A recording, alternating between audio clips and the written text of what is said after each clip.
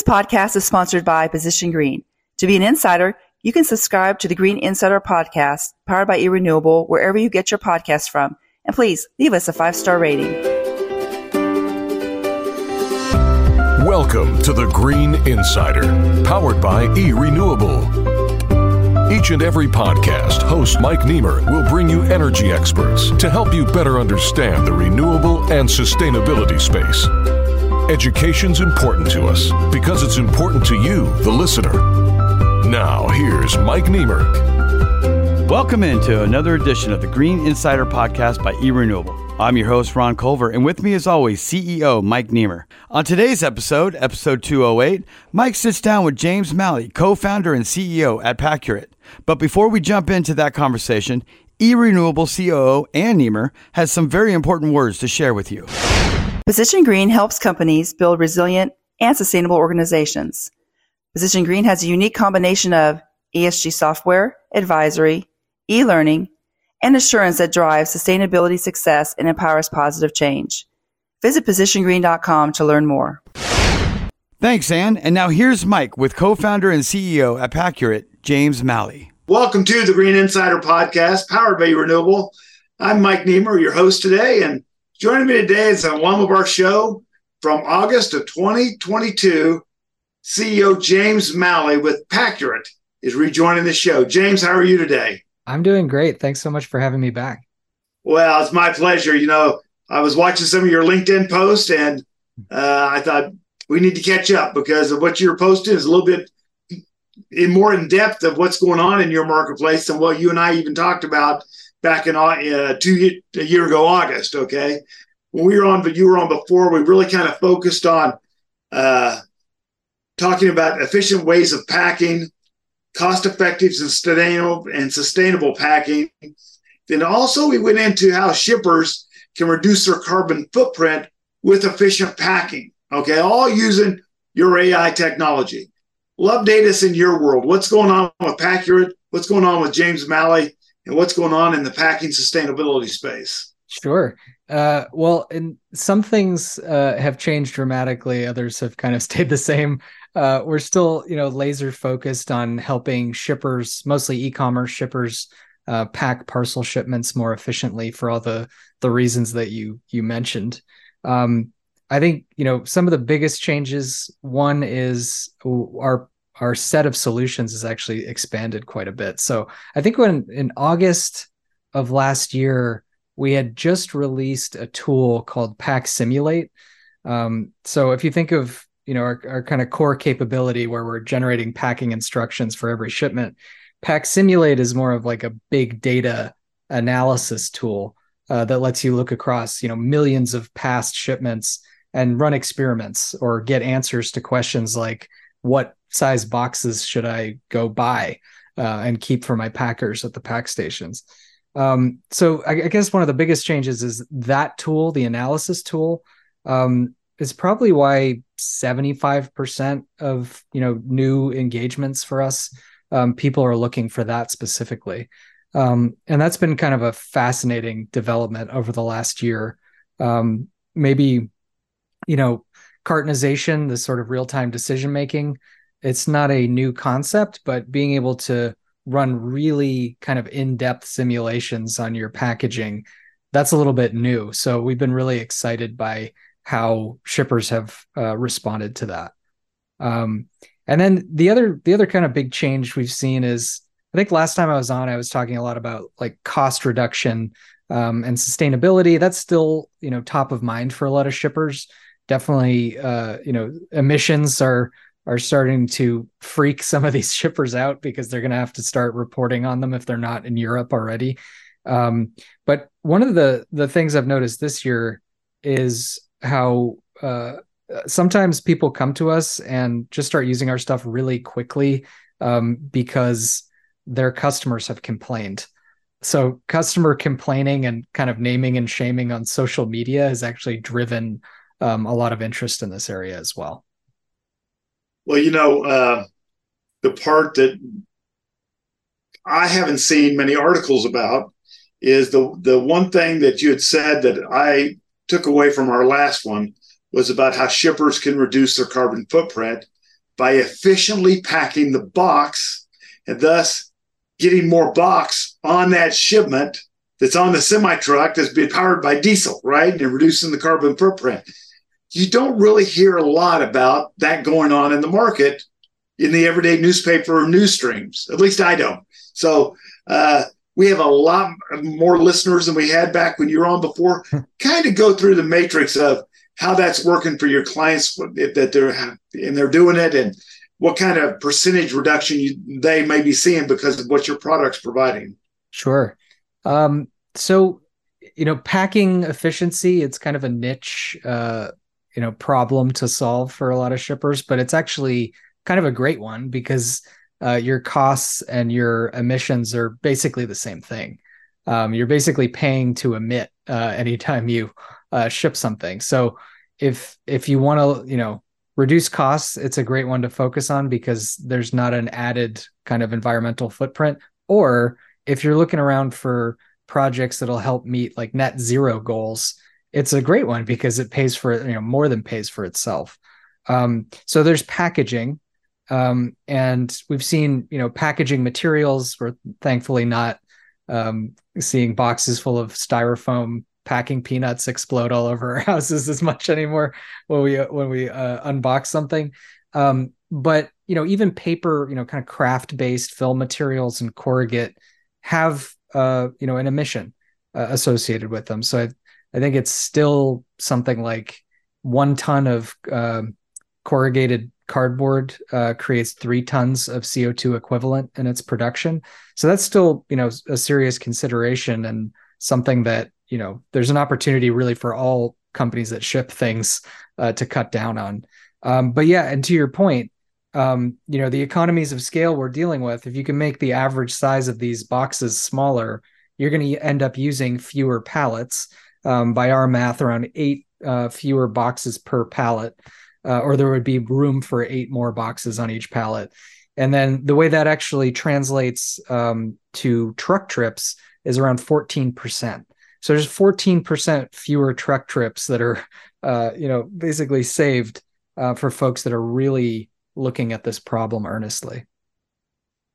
So does that 8 extra boxes per pallet, is that 14% of the total amount? Is that 8, or does it work quite that simple? It's not quite that simple, just because the way that pallets tend to work, but it's close to it. It's maybe slightly less, but it's almost a whole new layer on the pallet that could be saved on average.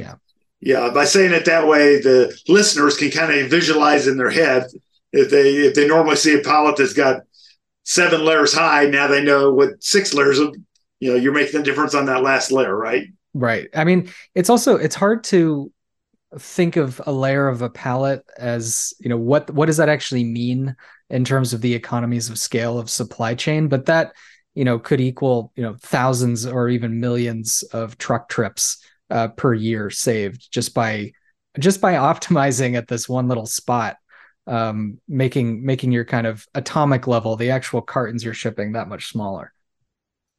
And I am sure this is part of the shippers goes all into their scope 3 calculations within the ESG. Would that be correct? Absolutely. Materials, and especially, if they use FedEx or UPS, those are all scope 3. I think the stat is that transportation accounts for around 70% of scope 3 emissions for a lot of shippers.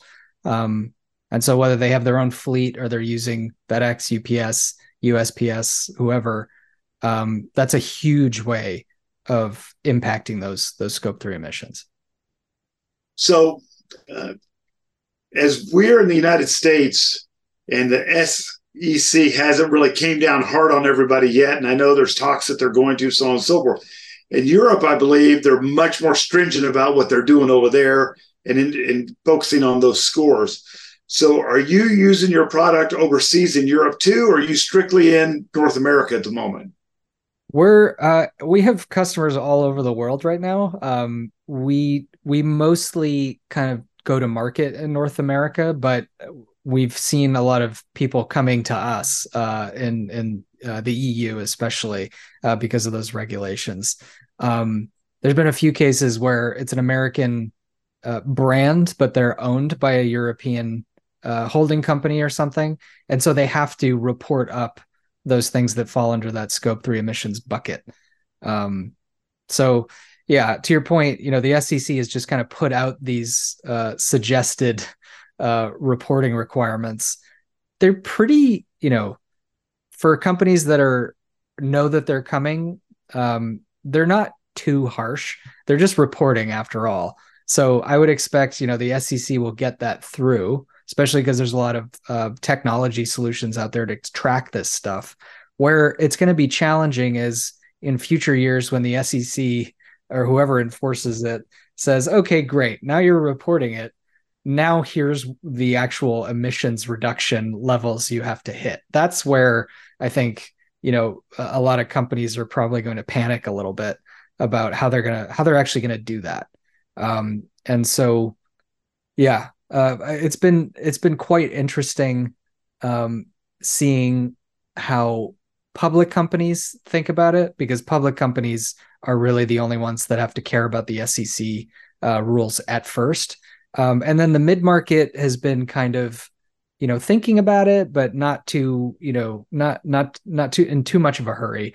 But then, these small D2C brands that may have sustainability kind of embedded as a part of their culture, they're the most enthusiastic about really reducing their waste. So we have a great customer called Our Place.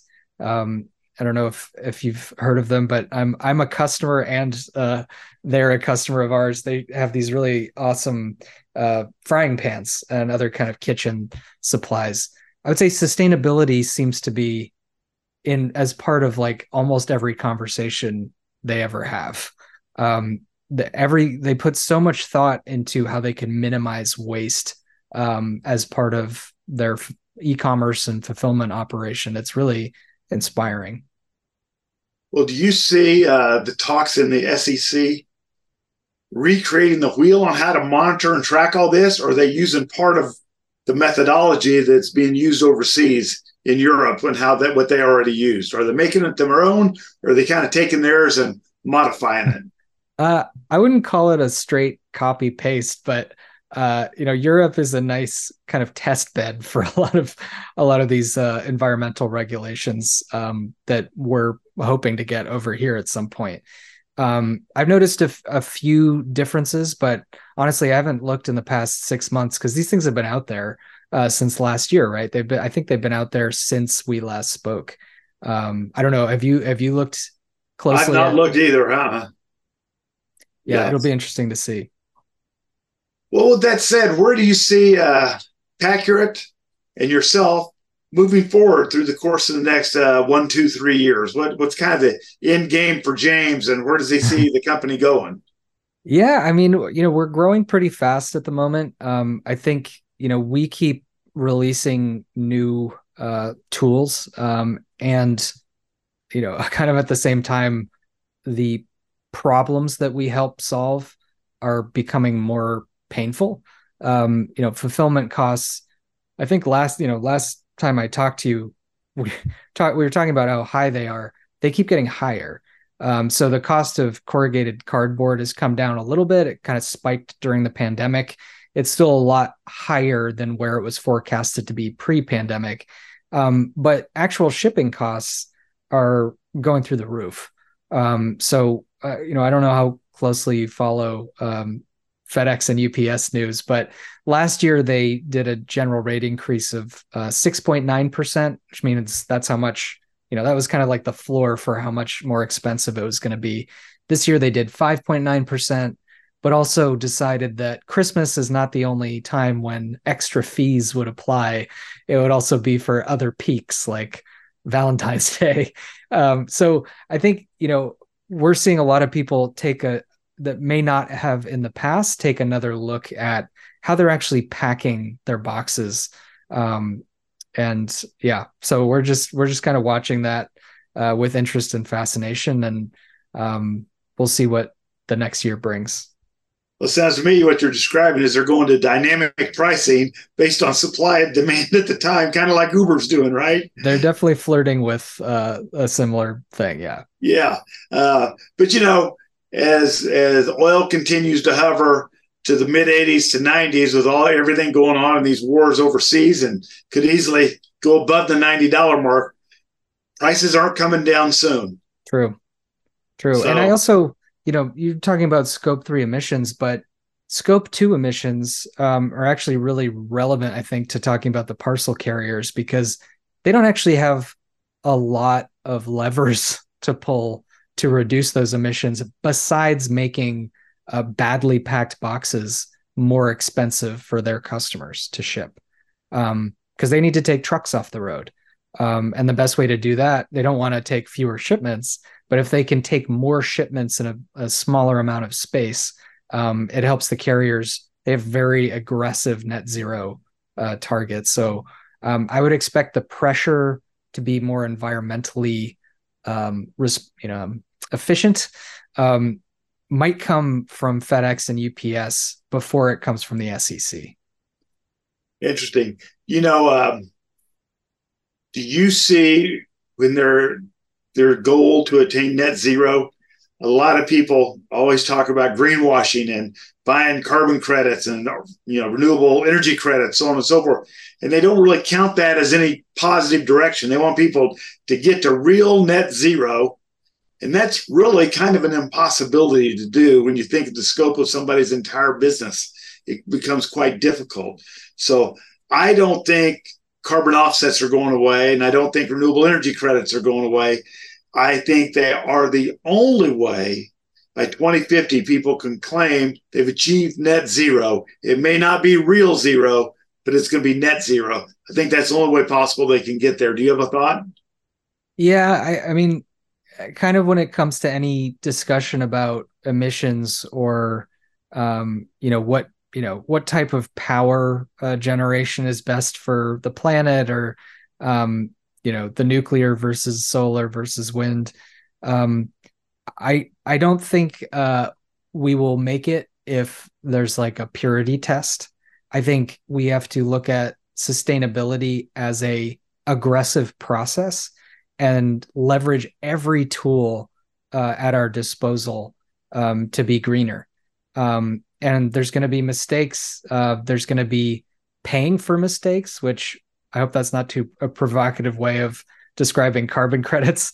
But it's going to take kind of all of the above, I believe. It is going to be all of the above. And, to all of our listeners that didn't listen over a year ago when you were on before, throughout the last year, I've talked a lot about energy efficiency is the easiest way to reach and attain some of these goals we're trying to get to. So if you're a commercial building, the easiest way is your LED lights. That's a big chunk of it right there. Ladies and gentlemen, if you're a shipper and you're shipping, it's not just the lights that can be easy to switch over. James's product can help you with your packing, and it's just there for the taking. He's got thousands of applications that he can apply to anybody's business to help them pack more efficiently, thus helping them reach their sustainable goals. Would that not be true, James? Very true. Thanks for the pitch, Mike. I appreciate that. And absolutely true. I think, we got on kind of the cutting edge of this problem before the problem was really bad. And so now that it's here, and if you're a shipper, you're probably dealing with these costs and environmental concerns from your stakeholders, including your customers. We can help. And it's pretty easy to get started. So please reach out. Ladies and gentlemen, that's CEO James Malley with Pacurate.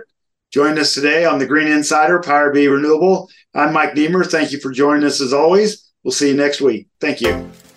This podcast was sponsored by Position Green.